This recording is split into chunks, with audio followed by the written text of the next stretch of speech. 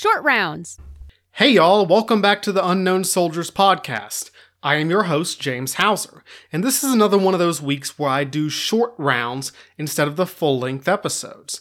Now before you grab your pitchforks, I am doing 2 short rounds this week, and I think both of these subjects are super interesting, and I think you'll like them. So last week I talked about the British side of the American Revolutionary War, and in the course of that episode I mentioned an event that I think is really interesting. It is one of the forgotten campaigns of the war, a surprisingly important string of events and a fascinating person that operated on the fringes of what most Americans know about the conflict. We tend to forget the French assistance during the war, true, but we also forget about the Spanish. Today's protagonist is Bernardo de Galvez, the Spanish governor of Louisiana during the Revolution, and he's one of America's biggest friends that we've completely forgotten about.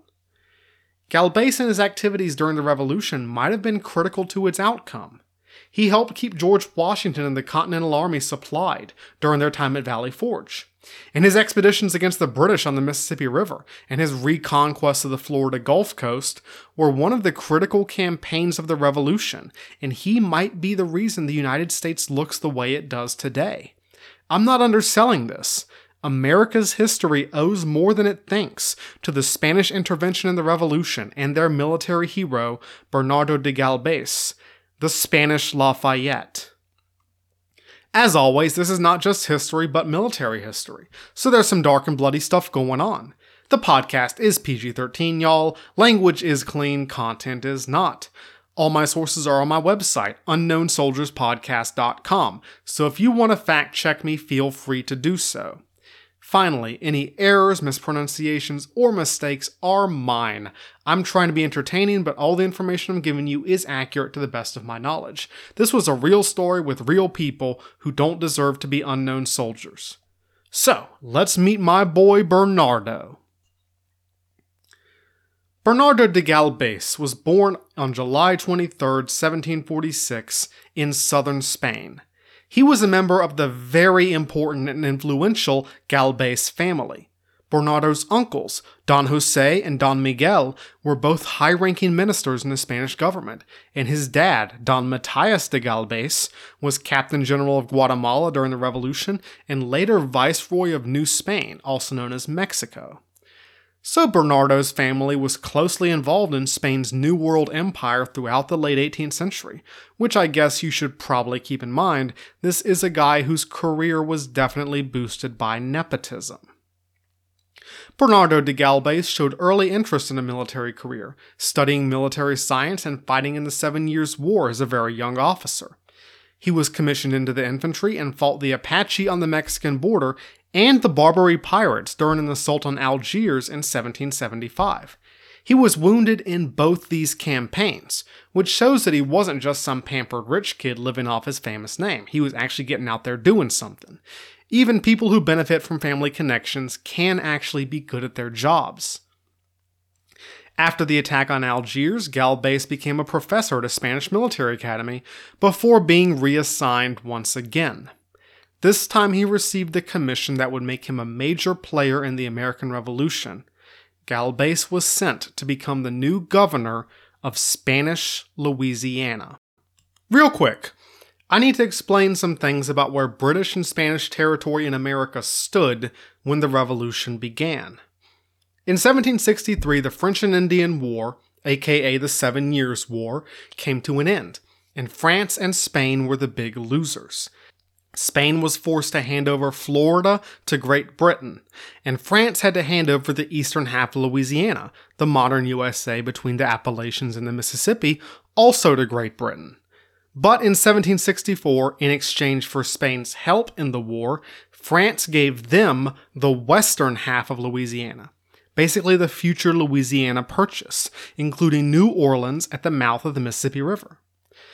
So this is how things stood when the American Revolution broke out. British-controlled Florida was bigger than the modern state of Florida and included portions of modern Alabama, Mississippi, and Louisiana, including the major settlements of Baton Rouge and Mobile. The major settlements of British Florida were Pensacola on the Gulf Coast and St. Augustine near modern-day Jacksonville. The rest of Florida was considered an inhospitable malarial swamp, unfit for human habitation, and not much has changed in the last several hundred years. Now, Spanish Louisiana, with its capital at New Orleans, was the newest addition to the Spanish Empire, but this vast territory was still very lightly populated. Only 18,000 non-Indian inhabitants in 1777, a quarter of which lived in New Orleans. The only real settlements were New Orleans itself and the tiny village of San Luis, modern-day St. Louis, Missouri. Now, Spain was happy to have Louisiana, but were obviously not happy that Britain had taken Florida away and they wanted it back. So this short round kind of parallels with the other one, about another territory that England took from Spain and that Spain wanted back, the Fortress of Gibraltar on the Spanish coast. So yeah, Spain had a bone to pick with King George III, and Bernardo de Galvez would be the man to pick it. When Bernardo de Galvez became the new governor of Spanish Louisiana, he was only 31 years old. Shoot, that's how old I am. But when he took over in New Orleans on January 1st, 1777, Galvez turned out to be an excellent governor. He was instantly popular due to his, friendly character, which somehow straddled the line of elite Spanish gentleman and approachable friendly magistrate. He made close personal connections with the New Orleans Creole elite. Very good connections indeed, since he married a local Creole widow, Marie Félicité de Saint-Maxent d'Estrades, in November 1777, which gave him immediate popularity with the Creole population, and also, by all accounts, a very wonderful, powerful, and kind woman. Apparently they were a bomb couple. They were the power couple of their day. Galvez even won over the notoriously touchy Cajuns. When the British started fighting the French in Canada during the 7 Years' War, they rounded up and expelled the French-speaking population of Acadia, what is now Nova Scotia. The Acadian immigrants drifted across the Atlantic world, many of them settling in what is now Louisiana, where the Acadians became the Cajuns. Acadians, Cajuns. They weren't exactly happy to be transferred to Spanish rule, but as you can imagine, they were even less happy with the British. Man, so many people in this time period hate the British, usually with very good reason. But Galvez also had orders from King Carlos III to keep an eye on the development of the American Revolution. Galvez had arrived in Louisiana during a critical year, 1777, when the British still appeared to be winning the war and the Americans needed all the help they could get. And a surprising amount of this help would come from New Orleans. Galvez used his connections to funnel as much war material as he possibly could up the Mississippi to Ohio, where it could be carried overland into Pennsylvania to the American rebels. His main contact for this was Oliver Pollock, the Continental Congress's semi-official representative in New Orleans. Galvez and Pollock worked to smuggle supplies to the colonists under the noses of the British, who still held Baton Rouge and various other points in the Mississippi. They also worked to extend Spanish funds and credit to American officers, like George Rogers Clark, the Virginia militiaman who was fighting the British in Illinois. Galvez's covert support didn't just include sending material help. American privateers could sell captured British prizes in New Orleans, much to the anger of the Royal Navy, who were like, "Hey Galvez, you're supposed to be neutral." And Galvez would say, "I don't know what you're upset about. My doors are open to all British subjects, including Americans. That's why you're fighting the war, right? Because you think Americans are your subjects, so what's the problem?" When a shipment of weapons arrived in New Orleans and the British complained, Galvez said, "Oh, those are weapons for local militia forces, and oh no, we lost them, where did they go?" This shipment of weapons was in the hands of Oliver Pollock on its way to Pennsylvania and George Washington's army. Galvez's anti-British policy paid dividends for the American Revolution. With the British Royal Navy blocking the sea, Galvez's pipeline of support was one of the only things keeping Washington's army alive. It was King Carlos's policy to help the colonists, but Galvez's zeal and energy just was the main force pushing enormous amounts of weapons, ammunition, and especially blankets up the Mississippi to Washington's army. Washington's survival at Valley Forge owes more than a little to Bernardo de Galvez. Americans acknowledged the critical help that Galvez gave to their cause. Thomas Jefferson and Patrick Henry were both enthusiastic pen pals with Galvez, and they helped to persuade the Continental Congress to pass a resolution in October 1778. It said, "Governor Galvez will be requested to accept the thanks of Congress for his spirited and disinterested conduct towards these states, and be assured that Congress will take every opportunity of evincing the favorable and friendly sentiments they entertain of Governor Galvez and all the faithful subjects of his Catholic Majesty." So this kind of support was all well and good, but starting in 1779, Galvez's contribution to the American Revolution was of the much more direct kind. In June 1779, Spain officially declared war on Great Britain, immediately putting Spanish Louisiana on the front lines of what was becoming a world war. Galvez only had a very small garrison of regular troops in New Orleans, but he faced serious British threats from the north, up the Mississippi, and the east from British West Florida. The British forces there were small, but they were tough, and if they worked together, they stood a good chance of capturing New Orleans. This meant the fall of Spanish Louisiana, but also the closing of the Mississippi River supply line to the American rebels. Galvez had known that this day of war, would come, and he'd been planning and preparing and collecting intelligence on British plans for the last 2 years. He would have to move fast. British General John Campbell, yep, it's another John Campbell, another Clan Campbell guy, another member of Clan Campbell.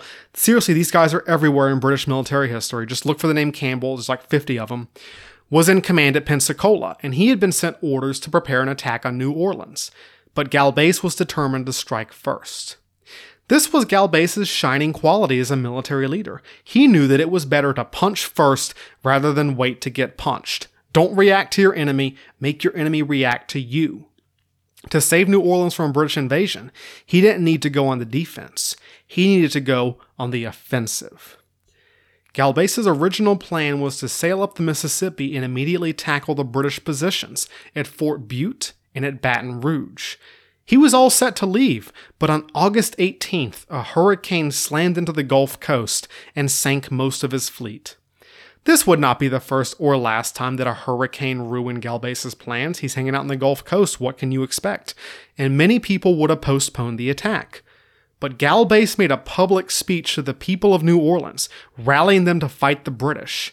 The crowd was motivated by his words and carried him to the arsenal on their shoulders, as they swore that the city would sacrifice its lives in the king's service, and that they would gladly do the same with all their possessions. With this promise in hand, on August 26th, Bernardo de Galvez led a ragtag army north through the Louisiana Bayou to attack the British forts. He had 520 regular Spanish soldiers, 60 white militiamen, 80 free people of color also serving as militia, both black and mixed, and Oliver Pollock leading 9 other American volunteers. And on the way, they would pick up around 600 Cajun and Indian volunteers, forming a remarkably diverse little army of 1,400 men at its height, speaking like 10 different languages. Galvez himself said that there were men of all conditions, nations, and colors, without an engineer or artillery officer. Galvez's army slogged through 100 miles of mud and swamps at a pace of 9 miles a day. The heat of the Louisiana summer and the plagues of mosquitoes must have been horrible, and eventually a third of the men would succumb to malaria.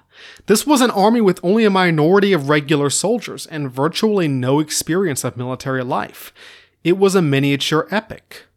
But they made the journey with high spirits, attacked Fort Butte on September 7, 1779, and overwhelmed its small garrison of Hessian grenadiers with no casualties. 2 weeks later, they arrived in front of Baton Rouge, a much stronger fort with 13 cannons and a garrison of 400 regular British and German troops.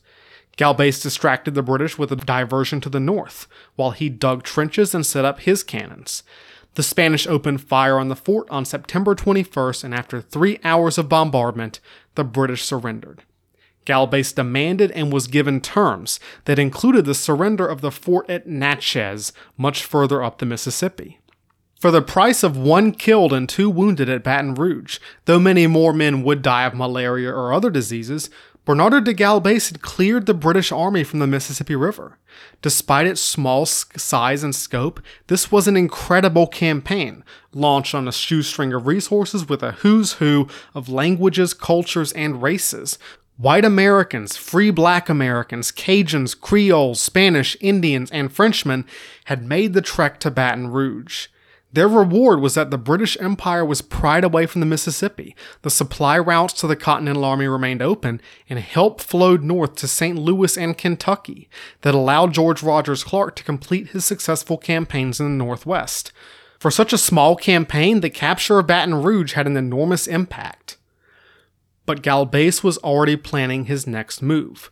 With the immediate threat to New Orleans eliminated, the next step was the reconquest of Florida. His first target would be the settlement of Mobile, now in Alabama, but his ultimate objective would be the much tougher fortress of Pensacola, Britain's stronghold on the Gulf Coast. Galvez's Gulf Coast campaign would be Spain's contribution to the war in North America. But his big obstacle would be the Spanish military leadership in Cuba. The authorities in Cuba were always concerned for the security of Havana, ever since its capture by the British during the 7 Years' War. This meant that Galvez was very slow to get resources, reinforcements, or anything from Havana unless he practically forced their hand. Galvez had orders from the King of Spain to carry out military operations against Florida, but the Cuban authorities were always waving him off and ignoring his requests for help. Galvez was always complaining about those cautious old losers up in Havana, and he had a good point because, as we know, the British were barely holding things together at this point in the war. So after months of waiting for promised help that never arrived, Galvez decided to go after Mobile on his own. He would put himself out there and basically force the authorities at Havana to support him. On January 14, 1780, he set sail with what troops he had on a ragtag flotilla of scraped-together warships and transports, and the weather happened once again, with a tremendous storm that grounded many of the ships and caused havoc with the expedition. It didn't look good when Galvez's battered army washed ashore near Mobile. They were on a deserted beach and exposed to a British counterattack. Galvez later reported that the troops found themselves ashore without arms or ammunition, naked and with nothing to eat, in a land surrounded by enemies. There they remained for 12 days without tents or food. But at the end of those 12 days, reinforcements and supplies began to arrive from Cuba. Galvez's strategy had worked, and the Cuban authorities had been forced to bail him out. Let's be real though, if the British had chosen to attack before then, Galvez would have had no choice but to surrender. It was a big risk, and he was downright lucky that it had paid off. With his army now strengthened to around 1,200 men, Galvez laid siege to the defenses of Mobile. After a 2-week siege, on March 13, 1780, the walls of Fort Charlotte were breached, and the garrison surrendered. Just in time, too, because General Campbell's relief column was literally hours away. But Mobile was taken, and 300 more redcoats marched into Spanish prison camps. Galvez was already planning for the final boss, Pensacola. He set up his headquarters in Havana to gather the large numbers of troops and ships that he would need for such a major operation. But the authorities at Havana were slow, and in the meantime, the British Empire was striking back. On May 25, 1780, a British and Indian expedition from Michigan tried to seize St. Louis, from its small Spanish garrison under Galvez's lieutenant governor, Fernando de Leyva. The enormously outnumbered Spanish regulars and Missouri militia were able to stop the attack. Then the Spanish launched a counter-raid in December 1780 that penetrated all the way to Fort St. Joseph in Michigan, destroying the British outpost, which is how you get Spanish troops very briefly raising their flag in Michigan, of all places, during the American Revolutionary War. Another British counterattack tried and failed to retake Mobile in January 1781, led by the German Colonel Johann von Honksleden and consisting mostly of American loyalists and loyal Indians. The Spanish drove off the attack and killed Honksleden, so the retreat was led by American loyalist Philip Barton Key. the uncle of Francis Scott Key, author of the Star-Spangled Banner. It's like 6 degrees of American Revolution up in here. Everyone is tangentially related to everyone else in some obscure way. But now that all that was wrapped up, it was time for Galbase to finish his string of victories with the biggest prize of all, Pensacola. He tried to set out in October 1780, but his fleet was hit by, what else, a hurricane, and had to be called off yet again. All this gave General Campbell time to reinforce and improve Pensacola's defenses. Since our running theme today seems to be, wow, what a weird bunch of folks, Campbell's Pensacola garrison consisted of regular redcoats, German mercenaries, local Indians including Choctaws and Creeks, and units of American loyalists from Pennsylvania and Maryland. This came out to around 1,300 men holding a formidable fortress. But Galbase had gained the plans to Pensacola's defenses through his intelligence efforts before the war. He sailed from Havana once again with an initial invasion force of 1,300 regular Spanish soldiers, including a regiment of the Wild Geese, the Irish Jacobite exiles, and militia units, including black militia companies from Cuba. They arrived outside Pensacola on March 9th, 1781. The big trouble early on was that the Spanish admiral was worried about taking his ships into Pensacola Bay. After the lead ship grounded on its way in, he refused to send any more. But Galbase refused to back down from the Spanish admiral. He needed the ships inside the bay to land his forces. He commandeered a ship from New Orleans and sailed through the bay himself, proving the admiral wrong. The ship sailed in behind him and landed Galbase's army.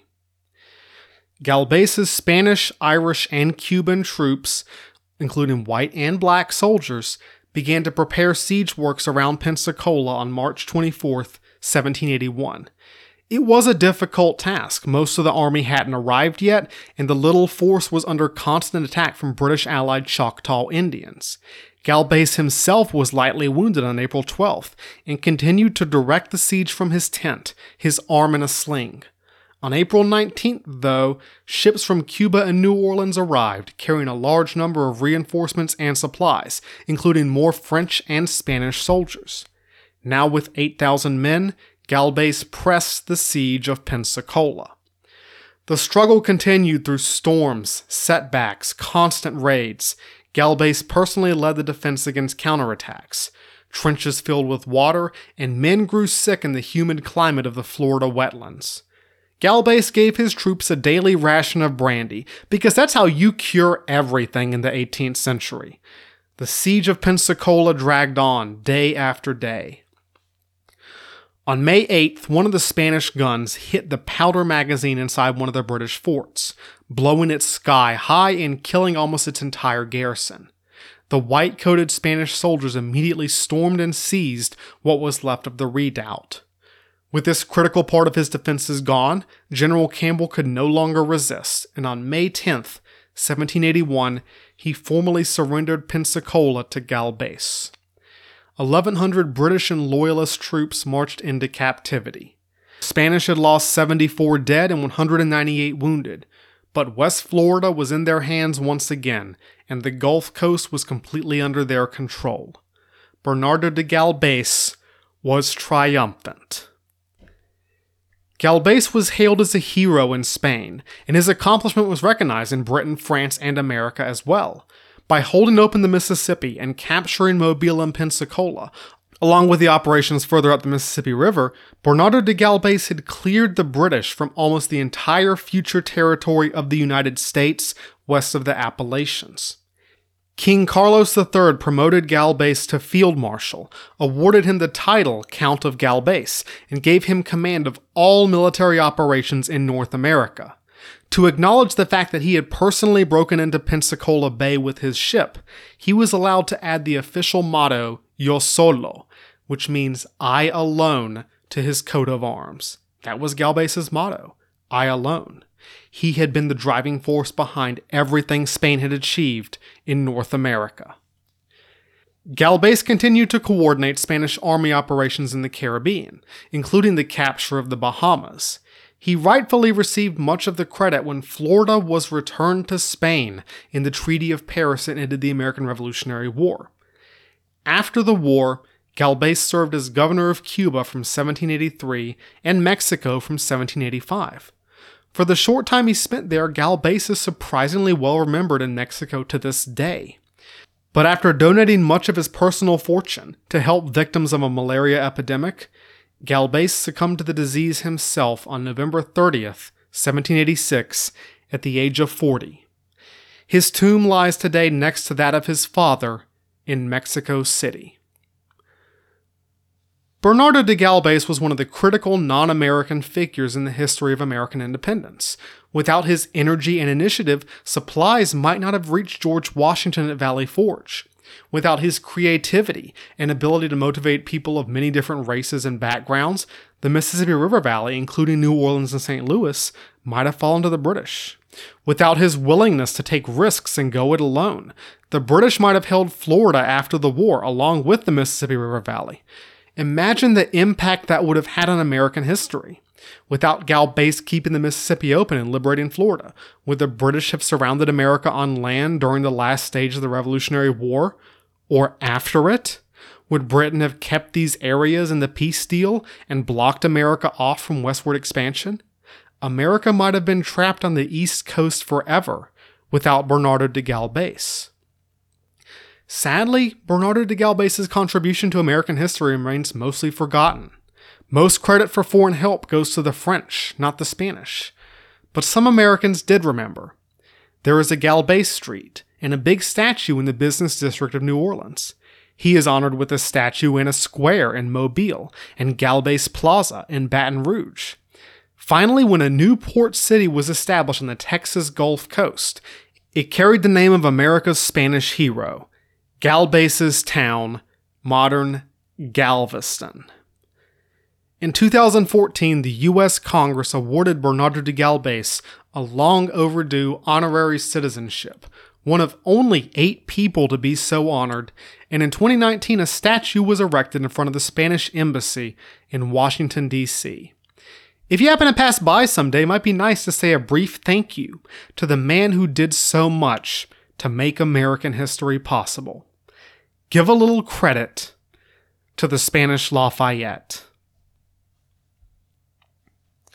Thanks a bunch for listening today. Hope you had a good time, and if you're like me hearing all this, you're really glad they just released a malaria vaccine.